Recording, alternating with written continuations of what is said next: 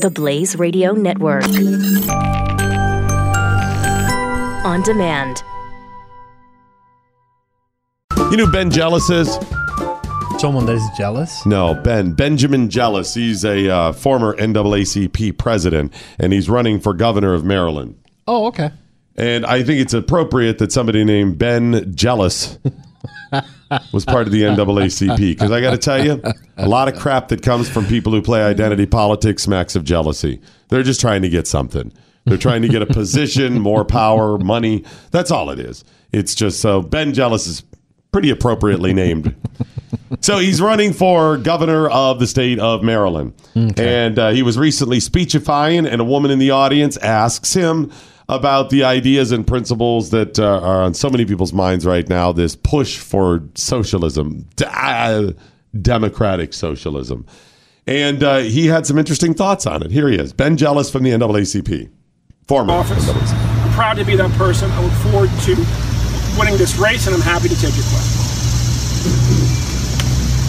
Here we go. Mr. Jealous, Governor Hogan and the RGA have made a significant amount of effort and investment in trying to paint you as a socialist. They've actually called you a socialist and a far less left socialist, and that the state can't afford you. Yeah. What is your response to, first, the term socialist, whether you embrace it, identify it to any degree, and secondly, the charge about whether the state can afford you? Okay, hold it 1 second there. Hold it right there. Pause it right there. So when she first brings up the term socialist, so why would you, and she specifically asked two questions. Yes. Do you identify as a socialist, yes, which is an interesting term there? Yes, it is. I'm really a staunch conservative in practice. I was born a conservative. I have conservative parts, but I identify as a socialist because there's a whole lot of that going on. People like the Bernie Sanders, they're happy to make millions of dollars.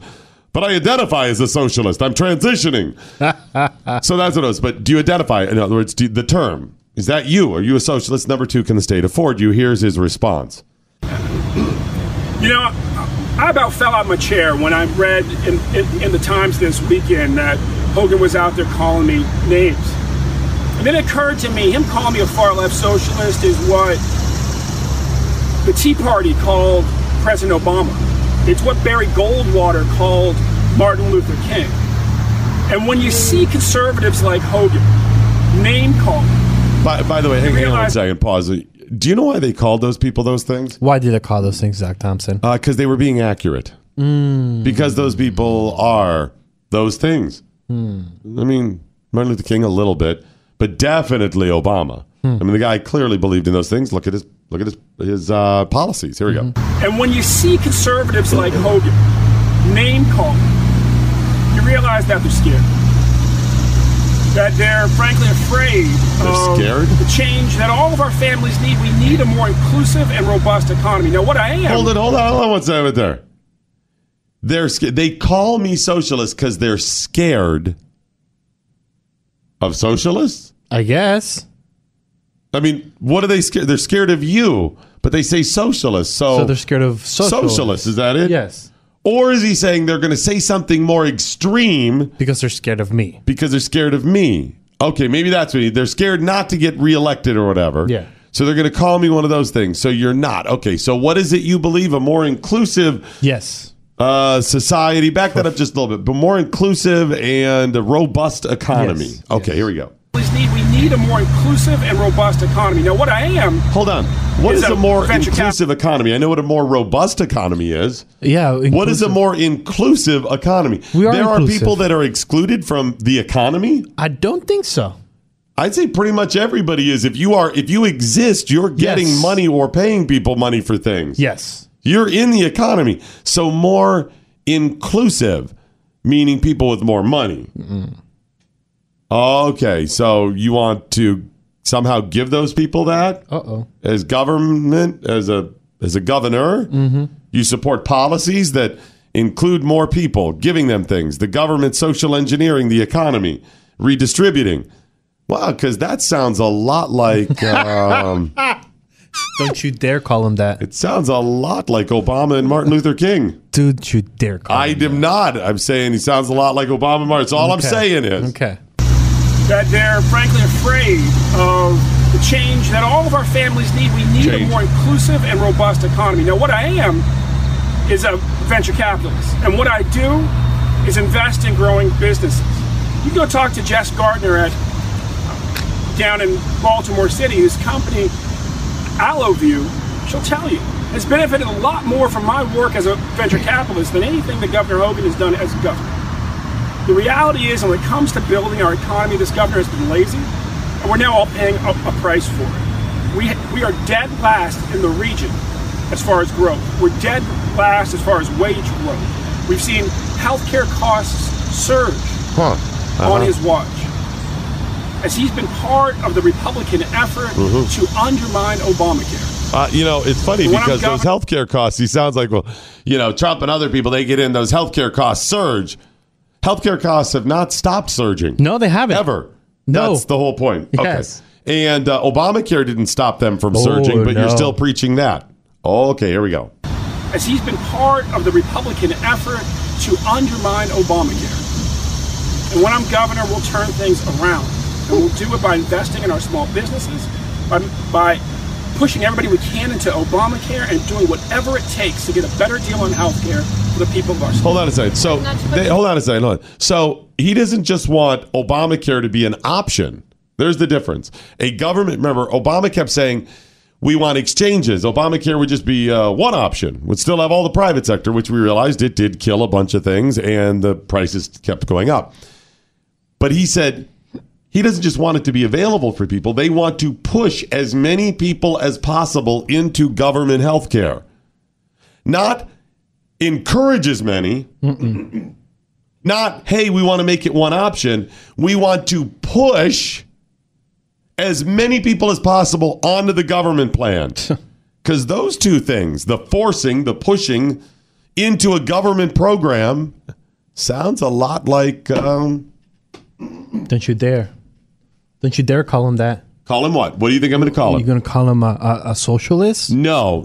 Okay. Because the pushing, boy, that starts taking it even more into communism. Oh, don't you dare call him that. He said don't call him a socialist. He's more of a communist. Okay. Let's say that.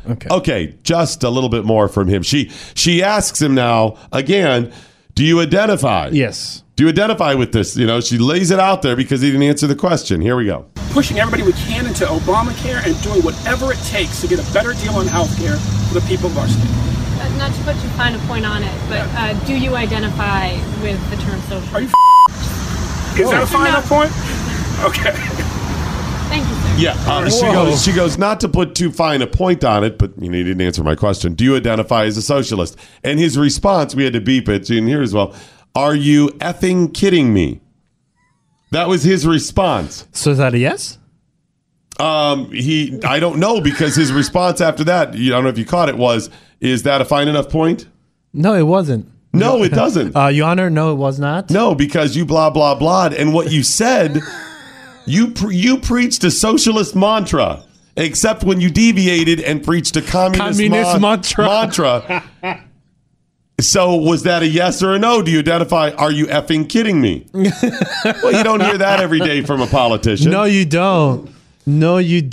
And boy, did he quickly change from... Yes, he did. They're afraid of me as I speechify and stump here as a politician, as a hedge fund manager, farmer, whatever. I will blah, blah, blah, blah, blah, blah, blah, blah, blah, blah, politician, political speak. Are you effing kidding me? Boy, that didn't take much. She wasn't even needling him. No. Imagine what he said if we got him in here. So after he said that, some people thought that was inappropriate. No. Yeah, they did. What? Mm-hmm. Shockingly, he didn't know that would be inappropriate for him. And he decided to offer an apology. Oh, my God. Instead of just... Run with it, you doofus. I feel better now when people just double down and run with it and this is who I am. Run with it. Yeah, I said it. Oh, well. I was Take pissed. off the mask. Glenn's been talking about that. Just take it off. It would be better. At least we know. Leave it off. Yeah, it's already off. We'll put it back on. No, take it off. You saw behind the curtain. No. Forget it. You don't have that little light flashy thing to make people forget. He said, I want, this is a tweet. I want to apologize to @Aaron at the Post for my inappropriate language in response to her question earlier today. Okay. As a former journalist, No way. I know how important it is for a free society to respect reporters and answer their questions honestly. So is he going to answer the question? No, he didn't answer it. Not even in the tweet for the apology for giving her a bad answer. Unless I missed that it was a thread that he had that failure, I didn't see it. That's pretty much the post. Hey, it's Doc Thompson, and you're listening to The Morning Blaze. And if you like what you're hearing on this show, then you probably will like Pat Gray Unleashed. Available now wherever you download your favorite podcasts. Knowledge is power. Tweet at us with the hashtag #WhatILearnedToday. This is The Morning Blaze with Doc Thompson on the Blaze Radio Network.